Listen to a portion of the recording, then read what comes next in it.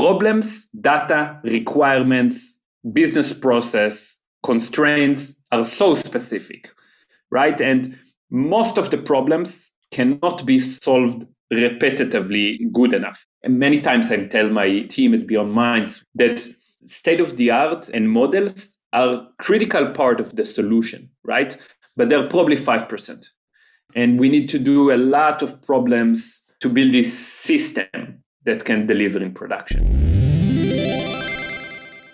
Big thanks to our partners Linode, Fastly, and LaunchDarkly. We love Linode. They keep it fast and simple. Check them out at linode.com/changelog. Our bandwidth is provided by Fastly. Learn more at fastly.com and get your feature flags powered by LaunchDarkly. Get a demo at launchdarkly.com. With advancements in AI and deep learning evolving at lightning pace, it's more important now than ever to research the best options suited to your unique needs. This is particularly true when building custom systems and those systems that are GPU heavy. Not only do the applications running on the system matter, but your AI infrastructure and budget constraints need to be front of mind as well. PSSC Labs, which is an HPC and AI custom solutions provider based in California, has been creating high-performance computing systems to meet their clients' unique enterprise computing challenges for more than 25 years. And with cloud computing costs growing at astronomical rates, plus companies increasingly losing control of their data security, it is no wonder that enterprises and government agencies need to continually look for ways to take back control of their data. Solutions from PSSC Labs provide a cost-effective, highly secure, and performance guarantee that organizations need to reach their AI and machine learning goals. For more information and a free consultation, please visit pssclabs.com/practicalai. Once again, that's pssclabs.com/practicalai.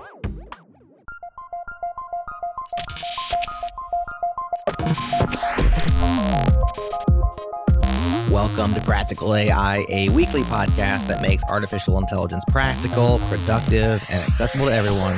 This is where conversations around AI, machine learning, and data science happen. Join the community and Slack with us around various topics of the show at changelog.com/community and follow us on Twitter. We're at PracticalAIFM.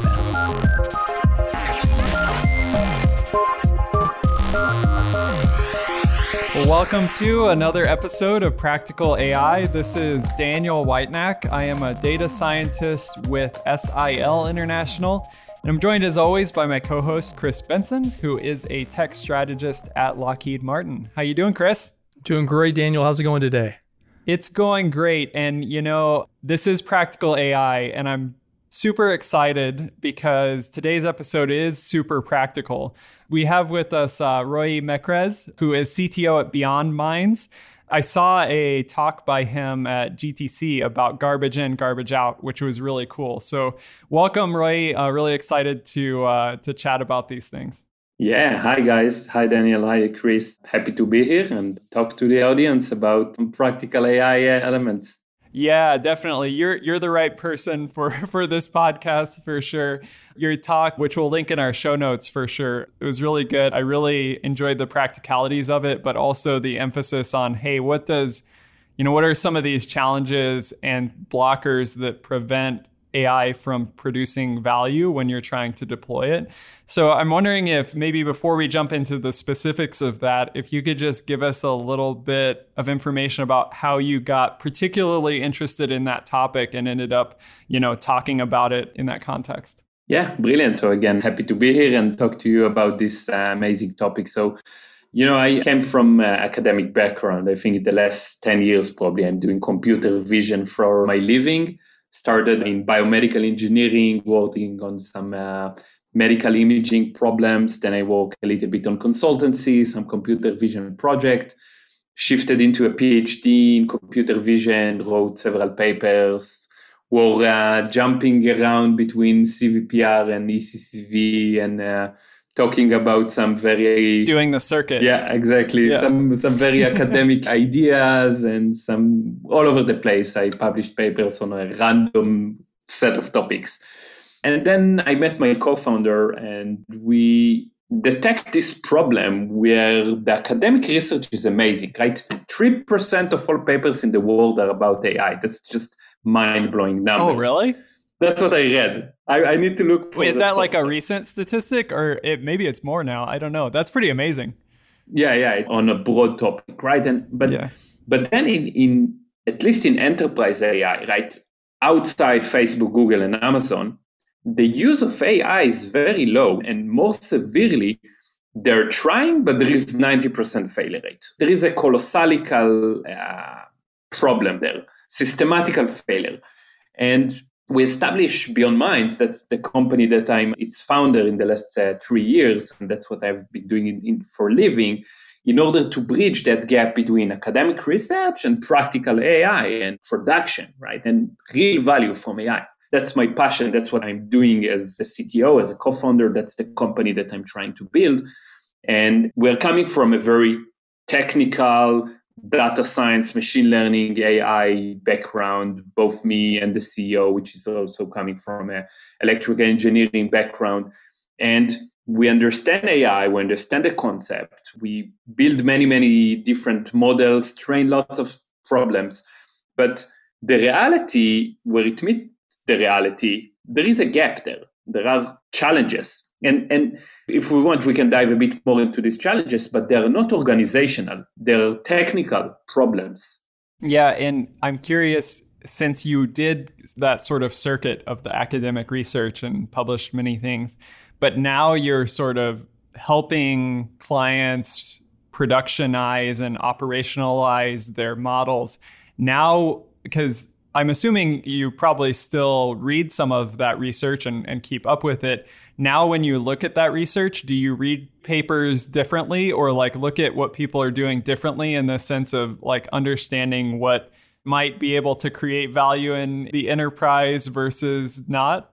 That's a philosophical topic. Like, what is the role of academia versus the role of the industry around AI? And I think it's good that the academia is dealing with holistic problems, right? Theoretical problems. That's its role, right? And I think, in AI specifically, we're shifting towards different areas around more practical AI academic research. Definitely when the number one affiliator that write AI is Google, and probably the second one is DeepMind, and then, some other universities. But in general, I think it's good to have people that are dealing with SOTA, right? State of the art. And I had this discussion with with my supervisor during my PhD yesterday. And she told me that, they're dealing with SOTA on one hand, but very down-to-earth, algorithmical way of thinking what is needed to solve that problem, not what is state of the art. And that's a completely different mindset, right? And, it could be that there are people that like different things. And I think, by the way, that's probably one of the problems, because if you're an insurance company and you've built your center of excellence, and you went to Stanford and MIT and brought the best data scientists and PhDs from there, it's probably not likely that these people will know how to build a product in production that can actually deliver. They can do amazing research and novelty and innovation, right? But not necessarily deal with some production elements. Yeah, the last My Day, just to be transparent on this, was like, sure, I thought My Day was going to involve doing some AI, but really I just tried to convert audio files off of an RTSP stream into like a usable format into it and not get garbage out. That was basically my day. I didn't train anything. I didn't even pre-process, anything major. I just worked on like this file conversion. Yeah. On the other hand, by the way, you mentioned papers, right? My rule of thumb is paper a day. I read paper a day, not deeply, maybe deeply like every week, once, 2 weeks. But I want to read an abstract, look at the figures, understand the concept once a day. And, we all the time use open source, new ideas. And many times I tell my team at BeyondMinds, which is more than 50 engineers today, that state of the art and models are critical part of the solution, right? But they're probably 5%. And we need to do a lot of problems to build this system that can deliver in production. I think that's, in essence, that's my belief, right? From a model to a system. The model is maybe the heart, but there are so many different components there. While we're talking about that, you've said several things that really, really grabbed me in the last couple of minutes. And we talked about the difference in academia and industry and stuff. And we also noted that there's that crossover. You have Google going into Stanford and cleaning out the department and pulling all of those experts in so they can take advantage of it. And so we're seeing a little bit of a difference in this practical when we talk about garbage in, garbage out and the incredibly practical nature of this as data science. We are seeing a divide in industry where you do have academia and you have a kind of a select group of organizations that understand this and that they are able to do it and that they can take an idea all the way through the work stream and produce that system that's highly productive down the road. But then you're also seeing a large number of organizations, probably well over 99% of them out there, that are really struggling with that. And before we dive all the way into the details of your talk, which I also saw your video, so I kind of know what's coming. I'm looking forward to this. But there's this big chasm right there. How is that cross? Because the understanding of the data science of it and how to actually do it end to end and having all of the steps and skills necessary. It's a lot to know. Is a lot to know. Yeah. What are your thoughts about that? How does that get reconciled going forward? Well, I had a conversation with one of the tier one banks a few weeks ago. And as part of my role as a CTO, I do a lot of sales meetings. I meet clients occasionally. And definitely part of our go-to-market and vertical is around financial services. So anyway, a tier one bank in the US, they have 1,000 engineers in their center of excellence around AI, right? Okay, so that's tier one bank. But even if you go to tier two bank, let's say, Fortune 1000 company, right? They will build a center of excellence with tens of engineers. They will give a good emphasis on bringing people and talent and organizational elements, strategy, and educating the executives, etc., etc. Yeah. But they're still struggling for some complex elements. And I think the big element is becoming a technology-driven company, right? Because Google and Amazon are not on the same challenges, but that's extreme cases, but also not other technology companies. I think when it comes to technology-driven companies, people that understand data, understand engineering in their essence, right? That the product is technology versus the product is bank or insurance or manufacturing or telco or mining or oil and gas or whatever, most of the world, right? Most of the economic. They're not technology companies, and building a technology company, that's super complex, right? And it's not unique to AI in my point of view, by the way. If you look at, CRM or ERPs in the late 90s or beginning of 2000, right? So many people spent $5 million on trying to build CRM, and then they bought Salesforce, right? And that's a super classic buy versus build dilemma, which I think we are super not balanced in AI, for sure. And for good reason, by the way. That's one of my key assumptions as a company, my key observation about AI. If you want, I can tell you about that. Absolutely. Could you go into that in a little bit more detail? Yeah, for sure. He's got us pulling it out of Yeah, him here. I know. You put out the carrot there. Specificity.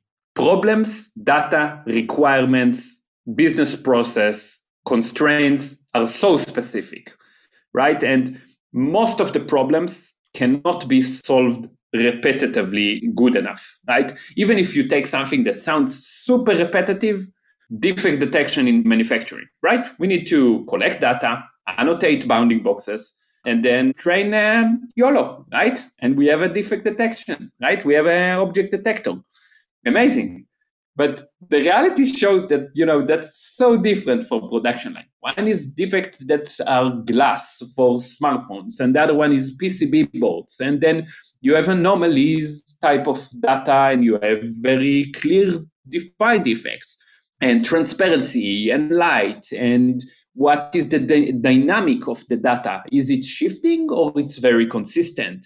How you deal with the monitoring of that problem? Do you have, if is it bottles, shampoo bottles that you don't really care about the accuracy? If it's more than 95, you're okay, or it's PCB boards that go into Lockheed Martin engines, and you are super sensitive, like zero tolerance to errors, right? You have human in the loop, you don't have human in the loop. Is that super 10 GPUs per production line and you have the most amazing model, or it's a small IoT device that you need to shrink and quantize and optimize and deploy in C++ or whatever. So many different requirements and constraints and how the business is working, how many people, and you need to deal with that, right? And how you deal with that if it cannot be solved by an off-the-shelf product. I cannot go and buy something. So, okay, let's build an internal team, right? They will solve my problem. But then you come to another problem, which is how internal teams are becoming a technology company, right? How to deal with data, how to build processes, how to build repetition, scale, all these elements that are usually the mindset of startups, of technology companies. And that's what I'm trying to bridge in life, right? Helping enterprise bridging AI into production, right? I can give you an example. I have a company that built something regarding sales prediction, and they have 30 different lines of sale, 30 different products.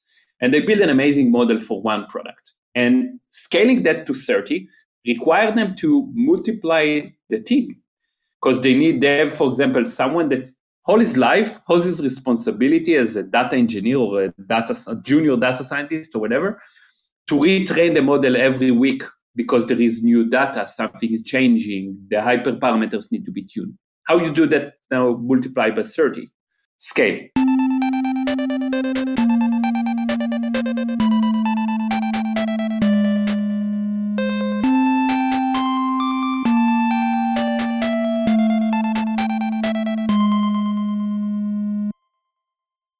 This episode is brought to you by Snowplow Analytics. Snowplow is the behavioral data management platform for data teams. Maximize the value of your behavioral data using Snowplow Insights, a managed data platform that's built on leading open source tech, leveraged by tens of thousands of users. Capture and process high quality behavioral data from all your platforms and your products, and deliver that data to your cloud destination of choice. When marketing needs to make data informed decisions, when product needs next level understanding, and when analytics needs rich and accurate data, Snowplow is the solution for data teams who want to manage the collection, processing, and warehousing of data across all their platforms and products. Get started and experience Snowplow data for yourself at snowplowanalytics.com. Again, snowplowanalytics.com.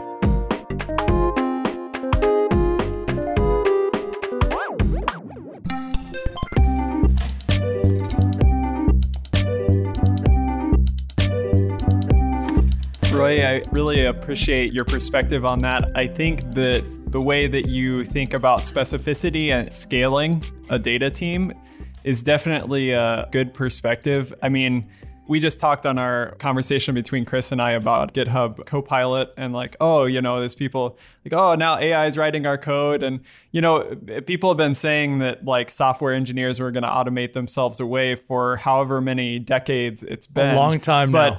There's such a need for specific solutions to specific problems in even just software engineering, right? And then if you bring AI into that, which AI is now sort of, like you said, infiltrating all of these different companies at all different sizes and all different ways, in very specific ways, then there's a lot to solve there. One of the things that I saw you talked about a little bit was this idea of stability. Could you give us a sense of, what does stability mean in the world of software engineering, but then moving into the world of AI? How is stability something that needs to be, on our minds as we productionize AI? Yeah, sure. So, I think if you're coming from an electrical engineering background, so stability is something that is usually defined for, let's say, linear system or something like that, right? Bounding input, bounding output or something like that. But definitely in deep learning systems, which are far from linear and far from being well understood in sense of what is bounding even, what's going on with the data in terms of stability? What data is going to break my model, right? And you clearly know as a data scientist that AI is usually, when it fails silently, right?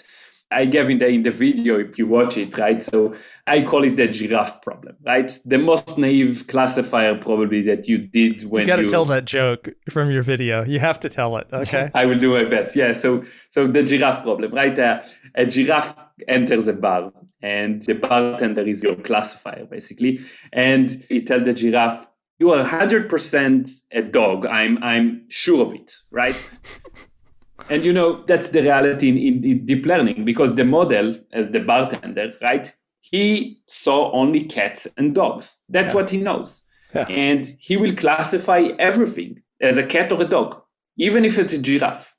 And let's say as an extreme toy example, but the reality is full of this problem. Yeah. Data shifts, noise, someone changed the light bulb, the bias in the image is slightly shift by 2 gray levels, right? The text is 1 tab corrupted, right? Yeah. Etc. And how you deal with that? There is no practitioner of deep learning, I think, who has done any amount of work in the field who's going to not recognize the reality that joke represents. That is true. We have all experienced that. Yeah, I always use the example. It's like if you trained a self-driving car to drive perfectly, but you did it in Sweden, and then you take that car and you plop it down in Australia. The first time you run across a kangaroo running across the road, something very interesting is going to happen. I mean, maybe something really bad or just something really interesting. But yeah, it occurs also. I mean, we're talking about a lot about images, but also for text and other things as well. Definitely. Yeah. And I think, stability is well coupled with the ability of the model to generalize, right?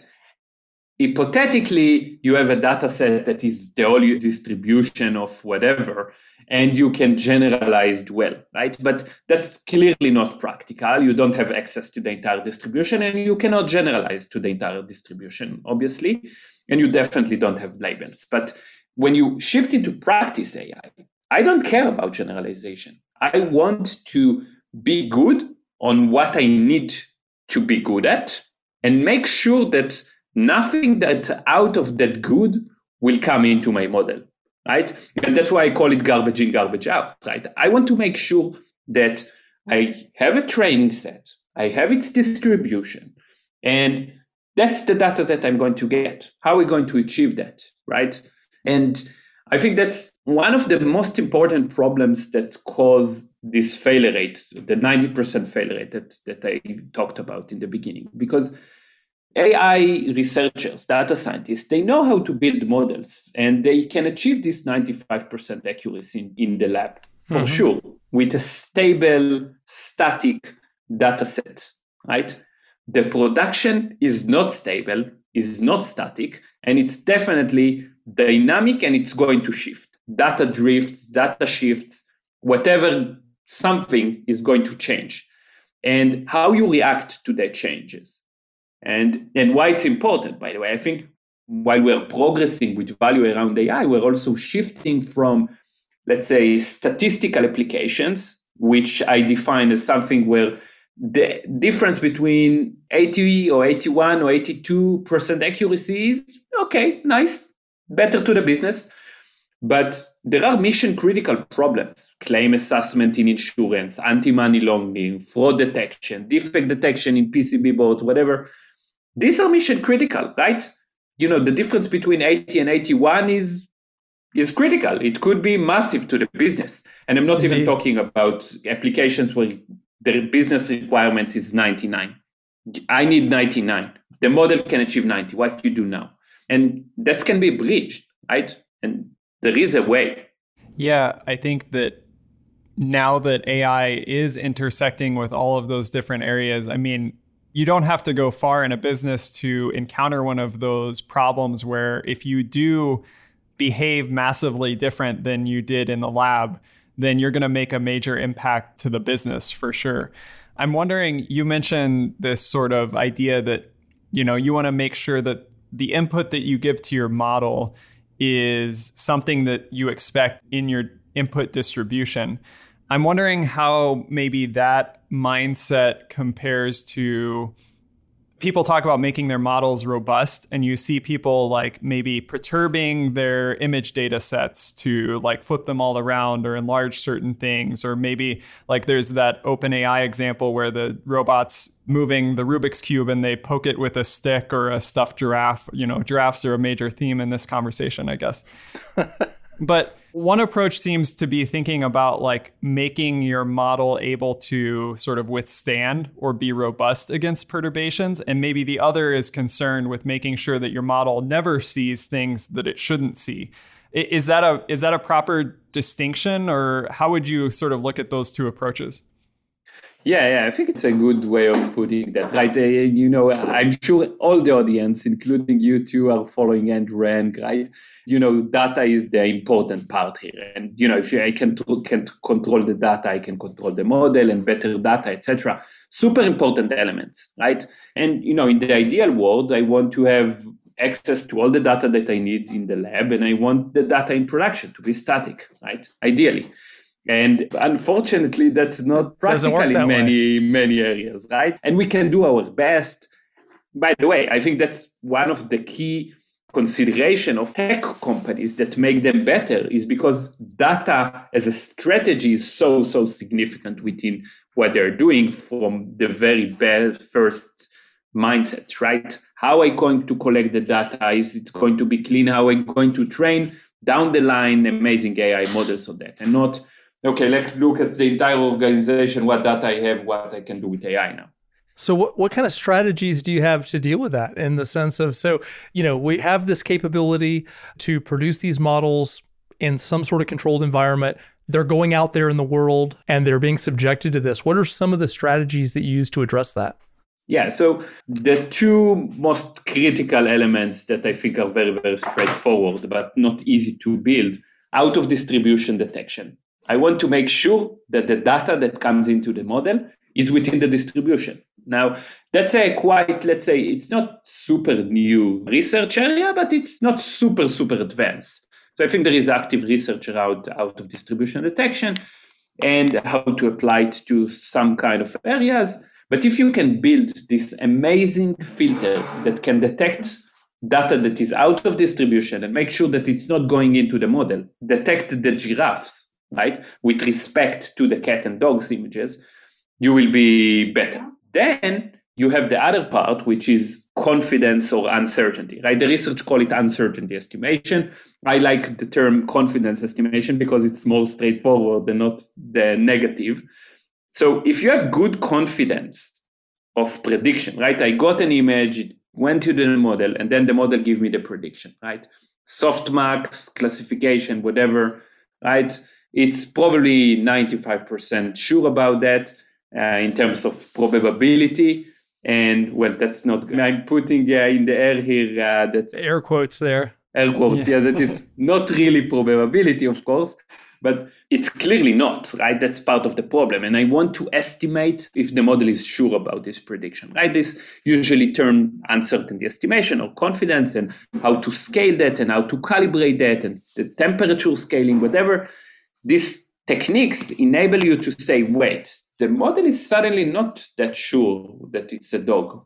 And I can really use that number. And going back to the mission critical elements, now I can threshold something and make sure that if the confidence is below the threshold, let's pass that to a human, right? I have a human in the loop in many applications, but I not necessarily know to use it efficiently. So if I know how to use it efficiently, because I have the out of distribution detection and I have confidence estimation, so I can now make sure that my model is somewhat now more stable. It has its defense mechanism.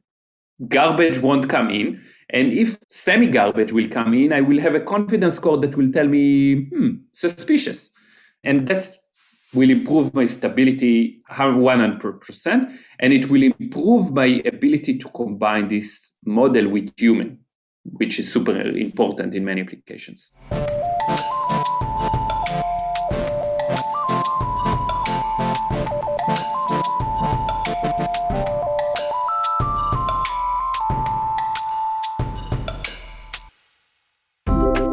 Changelog++ is the best way for you to directly support practical AI. Join today and unlock access to a private feed that makes the ads disappear, gets you closer to the metal, and helps sustain our production of practical AI into the future. Simply follow the changelog++ link in your show notes or point your favorite web browser to changelog.com/++. Once again, that's changelog.com/++. Changelog++. It's better.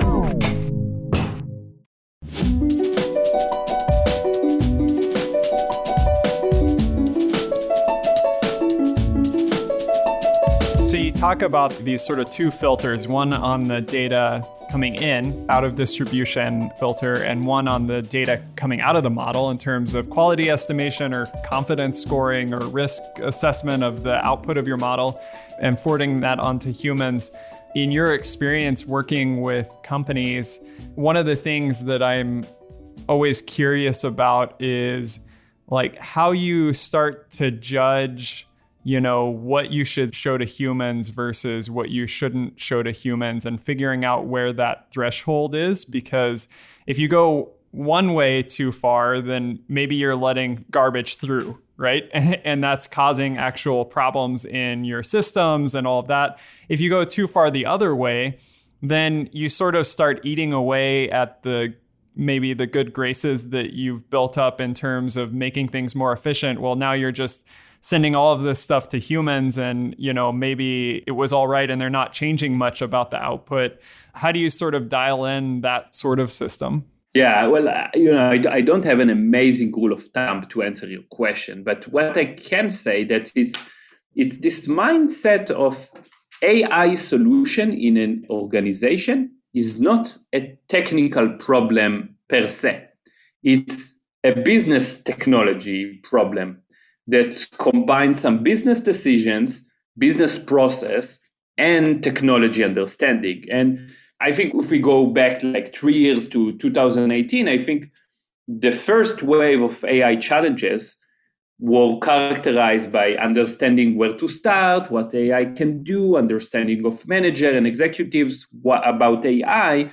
But while we're progressing in that and we have better and better decision makers that understand AI and responsible AI and what AI can deliver, and they did some AI for managers course at whatever university or online course, and we can have this open discussion, right? And product managers that are understanding technology but understanding also the business. And I think, even today we have the AI product manager role, right? That exists in some companies, which is amazing. And that's enable us to take better decisions, to develop better products, right? That are driven on AI. I think that's the main take, right? You need business people from stage one along the way, right? To take decision, to be involved in what technology can develop. So I love where you're going there, and I actually want to go there even a little bit farther with you, if you would, because as we've come through the conversation and you've kind of delineated these strategies, both on the front end and on the back end to solve both sides of that, let's bring it back to this practical aspect of you're in your business and you're trying to get some stuff done, and you have a product manager who's trying to contend with this. What are some of the things that you have seen in the market to actually try to implement these strategies and thus mitigate the problems that we're talking about in real life? And I'm not saying it's holistic or a complete list, but what are some practical things that listeners who might be facing their own set of problems want to do? Whether it be data engineering on the front end of some sort, or what have you seen? Well, here I have a rule of thumb. Don't do POCs, right? Try to avoid as much as possible from building this model in the lab, right? Yes. Try to understand what are the production challenges from day one. For example, very classical problem is around data, right? You want to make sure that the data that you are training your model is exactly identical from the data in production, or even take the data from production to train on it, right? And make sure that the acquisition in production of the data that going to run to your model is exactly the same, right? It's the same distribution, it's the same problems, it's the same noise. try to understand the hardware, the requirements, who is going to work with that, how it's going to work, is the data is shifting over time, do I need to sample differently, do I have a monitoring element? That's bring me actually to a super important factor about AI in production, which I think is interesting, which is highly related, is evergreen AI, right? This AI over time, right? It's not, I build a model in product in the lab, I got 95%, I put it in production, I'm happy, it's bring me value. Oops, 3 months pass, the data was changing, the model doesn't work anymore. I need to go back, recollect data, annotate, retrain, deploy again. Okay, it's working again, right? How do you deal with this cycle efficiently? Because none of the organization is talking about one AI model, right? That's not the goal anywhere, right? We're talking about adoption, acceleration, mass organization change, transformation, etc. And I think Facebook published a few weeks ago that they shift all the models in production to PyTorch. I think that was the topic. And the amount of models that they are running is just mind-blowing, right? And, everybody want to be, not everybody want to be Facebook, but I mean in terms of the technology-wise and AI-wise, everybody want to be Facebook. Wishing they could pull that off. Yeah. Exactly. It's funny that you say that as you're talking about, trying to get to where you're truly reflecting production. And in my experience working with several organizations, I've often seen an attempt by the data science team working on it to do almost the opposite, because they perceive that the ability to get to production data and to move with that is somewhat overwhelming. It's a daunting thing for them because it's a moving target. It's incredibly dirty often. Maybe data. They're not software engineers. Absolutely. And so when you're saying that, I'm sitting there going that what you're saying makes perfect sense. And yet I've literally seen teams trying to do the opposite of that repeatedly. So, I mean, that's really good advice you're making there. Yeah, I totally agree. And you said about the software engineer as a joke, but, that's not totally a joke, because to build an API that will sample data from production to your training environment and will deploy that efficiently, that's clearly a software problem, right? And how to do that consistently and monitoring. Data scientists build models, right, and solve algorithmic problems. But to build a system and etc., you need engineers, you need software engineers, right? And I think that's at least my belief is that squads are probably the way of solving problems, right? You need engineers, you need data people, you need data scientists, and you need them to work together on the problem and think about production and think about all the requirements. And you need product managers, right? And you need the business people as much as combined with mutual communication, same language, if possible, right? In order to tackle this problem. And I think take, for example, something that is all the time coming again and again. Security and governance, right? And maybe like if we're going to financial services regulation, right? I'm sure non-data scientists will take these elements into consideration without the proper guidance and business people shouting at him, I need explainability. It doesn't make sense without explainability because I need to show the regulator how this model is taking actions, etc. Right? You have risk departments, and if the organization become large and complex like a bank, it's become more and more complex to bring AI to production, and you need more and more elements. Right, so now we need explainability and confidence and out of distribution detection, and we need to monitor the model, and we need to make sure that the data is feeding in same from production and training, and we need to be able to work with a human in the loop and retrain the model, right? And how to keep these models on the rails, right? How to deal with maintenance. So many elements besides the model itself, right? Going back to what I told you in the beginning, shifting from a model to a system, right? We need so many different elements. And then how you scale that, that's a problem. It almost sounds like most of the work is after the initial model training. Who would have thought? The other thing I'm thinking about while you're discussing this is that it is necessary to bring all of those people together, like you're talking about. In particular, I think the infrastructure and software engineering and data science people, because software engineers, in terms of the stability that they think of, they think of it like, oh, I'm going to write my unit test, right? If I change my code and it breaks the test, then I know that, I broke my code. And I also have this, table of, calls that I'm testing against, and my API expects this data, and it either works or it doesn't. It gets that data or it doesn't. Whereas in AI, like you're talking about, just testing that your model can take in a certain type of data and output the expected type of data, which is sort of what we would normally think of in testing, isn't enough, because the data and the distribution of data that you're feeding in could change the behavior wildly. Right. So that monitoring piece, like the monitoring and testing piece, you sort of say those words to software and infrastructure people and they think of one thing. But for AI, it is sort of that, but it's not exactly that. It's that and more, I guess, is what I'm after. Do you see it the same way? Yeah, totally. I think that every one of the problems that I mentioned are both software engineering problem, but also algorithmic problem. Take monitoring, for example, right? Every software engineer understands what monitoring is, right? That's something that they have been doing for 30 years, right? Monitoring for any system. You need to make sure logs, etc., and understand when it fails, etc. But it's such a complex research problem to monitoring model. How you make sure when your model is failing, if the data is changing, these are all research problems. If the statistic of the data is changing, if the model is suddenly not well suited, where I'm exactly on the distribution versus the data that comes in, how I'm looking at the vectors that come out of the models and understand what's going on, right, of the model. Or take that into, the hot word today in monitoring is observability, right? Is bringing observation. What is happening, right? That's even more complex to understand what is happening and why, what is failing. Well, that's become even, more complex. So people need to work together. There are many different elements to this problem: software, research, data, infrastructure, etc. And my takeaway, that's what I have been doing in the last 3 years, is building a platform that is dealing with these elements in a unified way, right?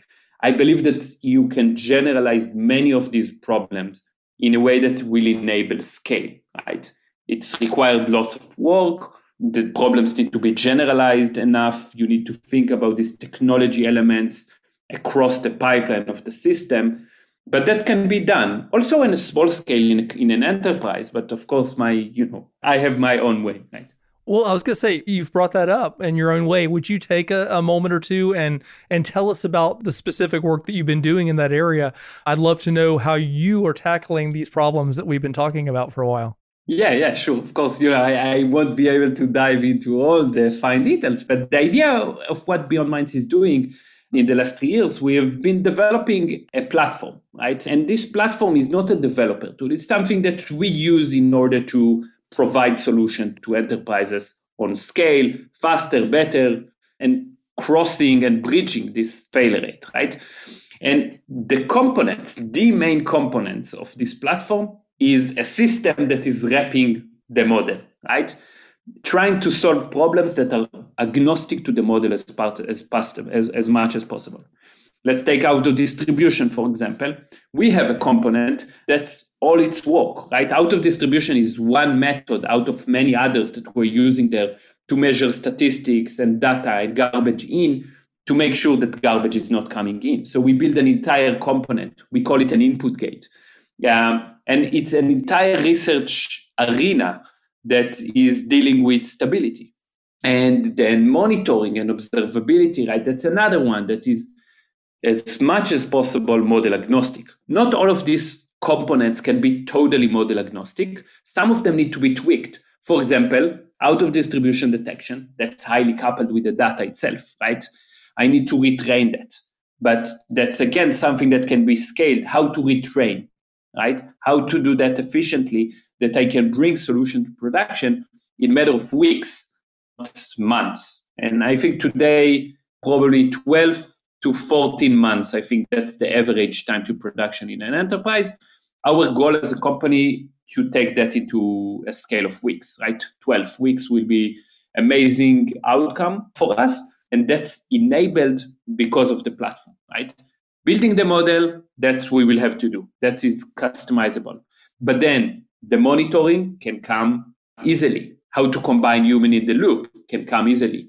Explainability for most problems that are required that can come easily. Stability can improve the model. I have a retraining in production. I have an entire monitoring and solution management toolbox that we're using. So I have this entire platform that is wrapping the model and bringing them to production. It sounds very similar to the conversation that we had with William Falcon around PyTorch Lightning, in that one of the things he was observing as he was working with different companies and models is that developers were over and over again fighting with the code that they were writing to deal with the hardware, right? Like multi-GPUs versus single GPUs versus this GPU versus that. And so in PyTorch Lightning, the philosophy was to sort of decouple the model piece from that hardware stuff that everybody was trying to write. And that, provided the boost that PyTorch Lightning is giving people. And it sounds like here there are these other components, and actually a very large number of them, that data scientists are also, spending their time writing code on over and over and over again. There's the stability, the monitoring, the human in the loop piece, all of these pieces that promote stability and robustness. And they're having to do this over and over, so it's not efficient at all. So I definitely think that, that mindset that you have at BeyondMinds is really interesting in that sense, that it could provide that sort of similar boost in these other areas, which is really exciting. He's bringing good, as I was listening to that, the thing that was going through my mind is he's bringing really good architectural decisions to everyone. And we have seen that often, people in data science haven't necessarily had that exposure, to the software side, where that, as it matured, as the field matured, that became part of it.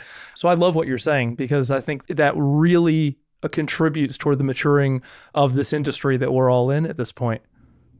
Yeah. And, I mentioned lots of research problems, but there are also many engineering problems there, right? Kubernetes and Docker and APIs and so many different elements, how to wrap models and deploy them efficiently and fast. And this is becoming a common practice more and more, but there are still some elements that are not that trivial.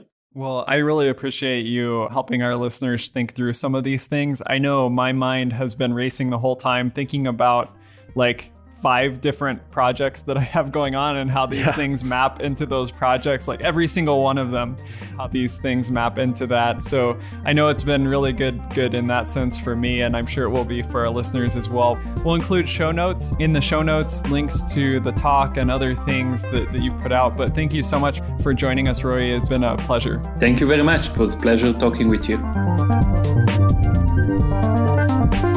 Thank you for listening to Practical AI. We appreciate your time and your attention. If you enjoyed this episode, help us out by spreading the word. Think of a friend, think of a colleague, somebody who would benefit from listening to it, and send them a link. We'd really appreciate it. Practical AI is hosted by Chris Benson and Daniel Whitenack.